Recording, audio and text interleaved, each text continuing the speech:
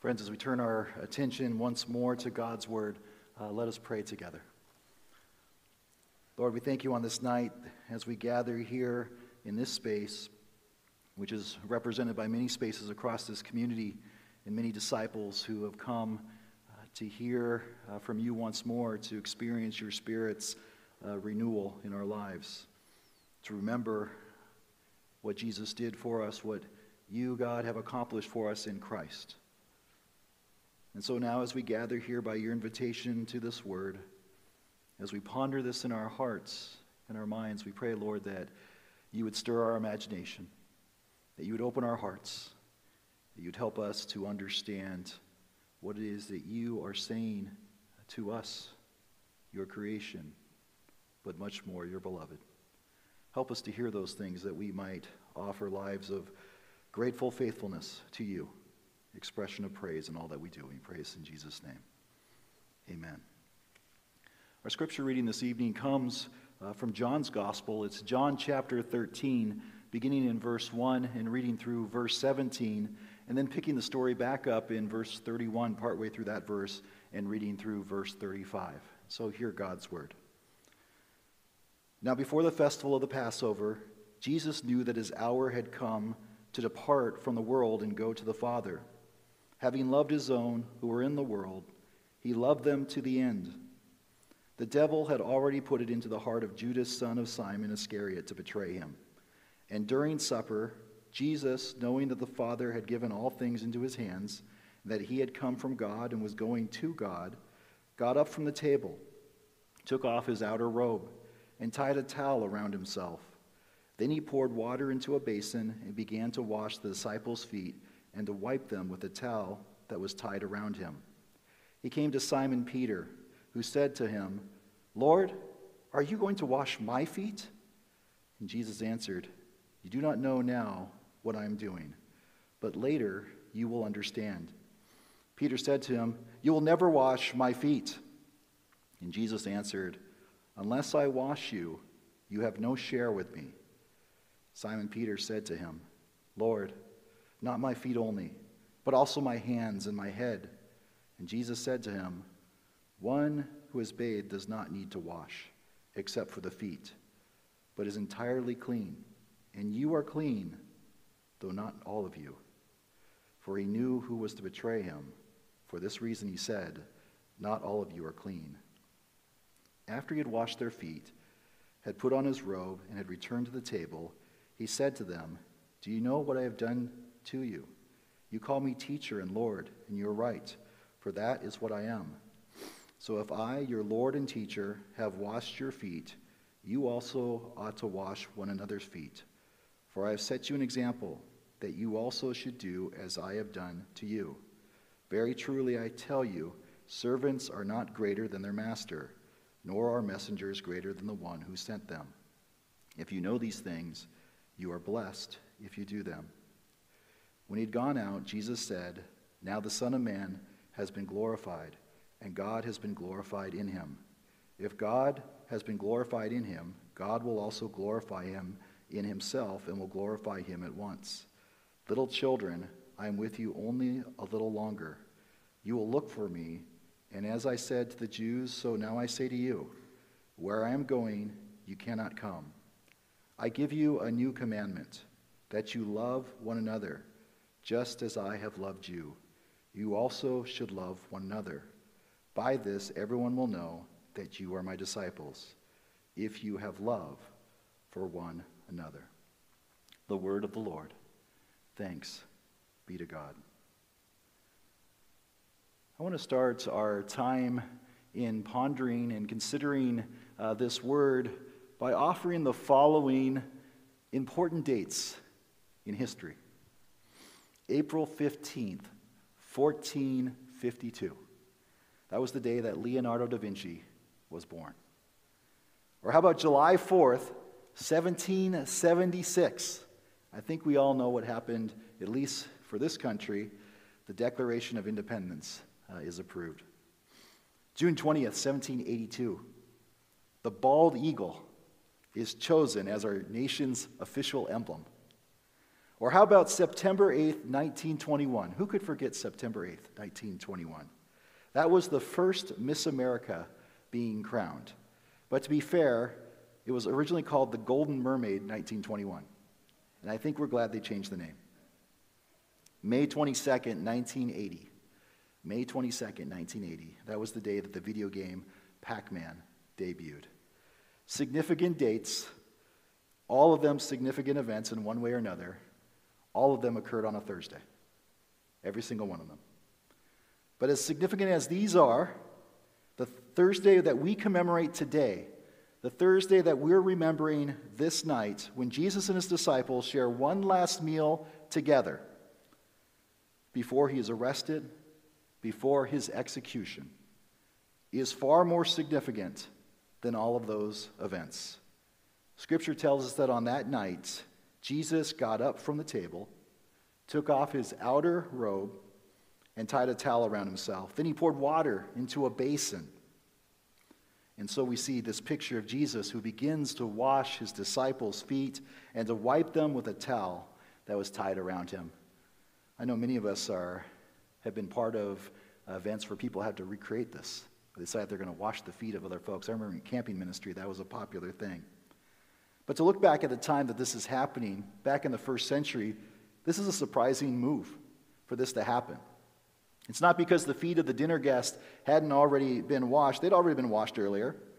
It's not because the host of the meal gets up mid-meal. There's occasion in which Jesus or any other host might have occasion to get up from the meal. No, when Jesus positions himself as a foot washer, as we see here, he's literally going to disrupt and even shatter every cultural understanding of hierarchy that exists in that room in the minds of every single person in attendance. Masters do not wash the feet of guests. Rabbis do not wash the feet of disciples. That role of washing feet is left to servants, it's left to slaves, it's the menial work of an unfortunate lot.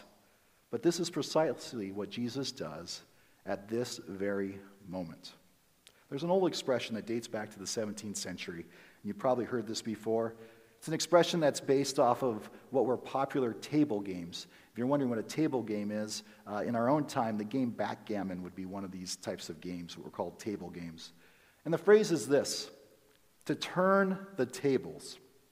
What we might say, the reversing of one's current position for the purpose of turning a position of disadvantage into a position of advantage.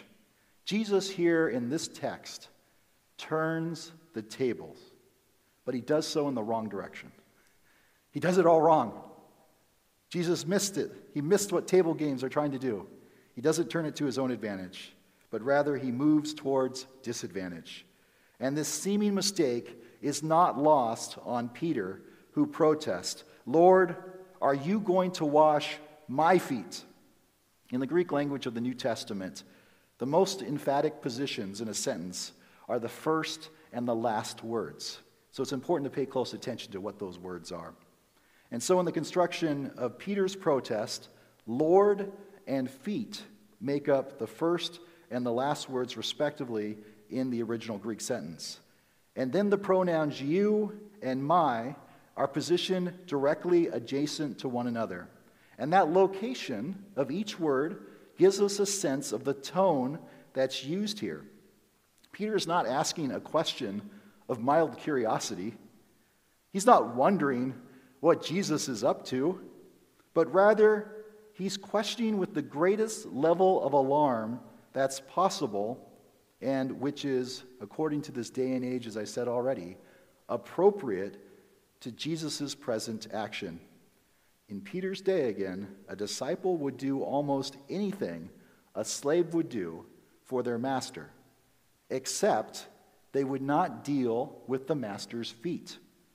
This kind of work was considered too demeaning for a free person, which is why it was relegated to slaves, like we said. So how could Jesus, who is not the student in this relationship, but rather is the master, how could he even think of stooping to such a level? How could Jesus be so careless in his actions at that moment? Well, Jesus explains. It says in verse 7, "You do not know now what I am doing, but later you will understand." You're right, Jesus. We don't know what you're doing. No one in the room knows what you're doing. Because what you're doing, you're not supposed to be doing. No one has any idea what Jesus is doing at this moment. And ancient literature doesn't help us at all on this front. We don't have a parallel to this one. We don't have a story of a superior person or one in a superior status voluntarily washing the feet of someone who is inferior. So Peter is at a complete loss, and that is completely understandable for his time and for our time as well. But for the post-resurrection gospel writer here, and of course for us now the readers, what Jesus is doing is not altogether unexpected. If you go back a few chapters earlier in John chapter 10, you'll see that Jesus identifies himself as the Good Shepherd. If you're familiar with John's gospel, you're familiar with that particular title. And when you read carefully in that text, you'll notice a clue of what Jesus is up to in our text in John 13 from John chapter 10. And it's outlined amidst this section about the shepherd who lays down his life for the sheep. Note what it says in John 10, verse 17. "I lay down my life in order to take it up again." There's two verbs used here, and they convey the idea of laying down and taking up. And though it's obscured in our translation of John 13 that we read earlier, the same two verbs, the exact same two verbs from John chapter 10, are given in the same exact order that we read in John 13, verse 4. Jesus lays down his outer clothing and takes the towel, but the verb takes up the towel, he ties around his waist. I had a friend who used to do this when something like that was revealed. They'd go, they make a little clicking sound, like, and they'd point at you and kind of wink. This is one of those moments. The gospel writer's winking at us, the readers, to say Jesus here isn't just washing feet. Jesus is signaling once again that he is preparing to lay his life down for the sheep. What Jesus was talking about in chapter 10 is now reminded to us in a little wink of the eye in chapter 13. Peter's protest, of course, is checked with Jesus explaining, "Unless I wash you, you have no share with me." And John Calvin here, the reformer, will observe that as Christ is Lord and Master, Peter thinks it's inconsistent that Christ should wash his feet. But the evil is, what in refusing such a service, he rejects the principal part of his own salvation. How often our understanding of the way things are keeps us from seeing the way things are. How often that happens. How true that is in our lives. So what's Jesus up to? It's clear here that amidst varying degrees of ignorance of Jesus' disciples, that Jesus still washes their feet. When Jesus' followers have trouble to see the one that Paul will describe later in Philippians chapter 2 as having made himself nothing by taking the very nature of a servant, Jesus still washes feet. And even when we finally come to realize that the tables have in fact turned, but not in the way we ever expected, or perhaps are even all that comfortable with. Advantage exchanged for disadvantage. Jesus still washes feet. He's not deterred. He continues to take the steps of a servant on behalf of the world he loves, on behalf of his beloved disciples. But not Jesus only. Not only Jesus. The same group that Jesus calls to follow, disciples then, disciples now, we're also to follow his lead. It says in verse 34, "I give you a new commandment, that you love one another, just as I have loved you. You also should love one another." It goes on to say in verse 35, "By this everyone will know that you are my disciples." In case you missed it the first time, let me say again, if you have love for one another. Maundy Thursday, a day that draws its name from that Latin mandatum, commandment. We're to love one another. That's Jesus' instruction to us. But we're not to do it in a way or to a degree that's of our own choosing. We're not to be limited by what's convenient and what's not. But instead, this new command is to be enacted in Jesus style. Put a little hyphen there, Jesus style. As expansive as God's own love. If the imagery of our Lord's humility with towel and basin do not stir your own imagination to the length and to the depth of that love, behold the cross. Behold the cross. In our own culture that so prizes upward mobility, Jesus calls us to a countercultural response. Calls us to be downwardly mobile as we serve one another. An early Christian writer named Paul would give an example of what this could look like in a community like our own. Paul writes this in Philippians chapter 2 in verses 3 and 4. Do nothing from selfish ambition or conceit, but in humility regard others as better than yourselves. Let each of you look not to your own interests, but to the interest of others. So recipients of God's love, who now see and will be reminded of the contours in which that love is to find expression in our own lives. And as we gather tonight at that table, a table that indeed is no table game, we're to exchange our advantage for disadvantage. We're to turn it in. We're to hand over whatever outfits we've adorned ourselves with and take on the mantle of a foot washer. We're to allow Jesus to wash us, each one of us. And as Jesus does, we'll come to recognize that you and me are not merely just siblings in Christ, but we're also called to be servants as well. May it be so. Amen. Friends, let us pray. Lord, we thank you on this night once more for your great love and for your great example. Thank you, Lord, that your love was not just some kind of lip service, but rather it was demonstrated, that God's love is demonstrated in the giving of the Son, Jesus Christ.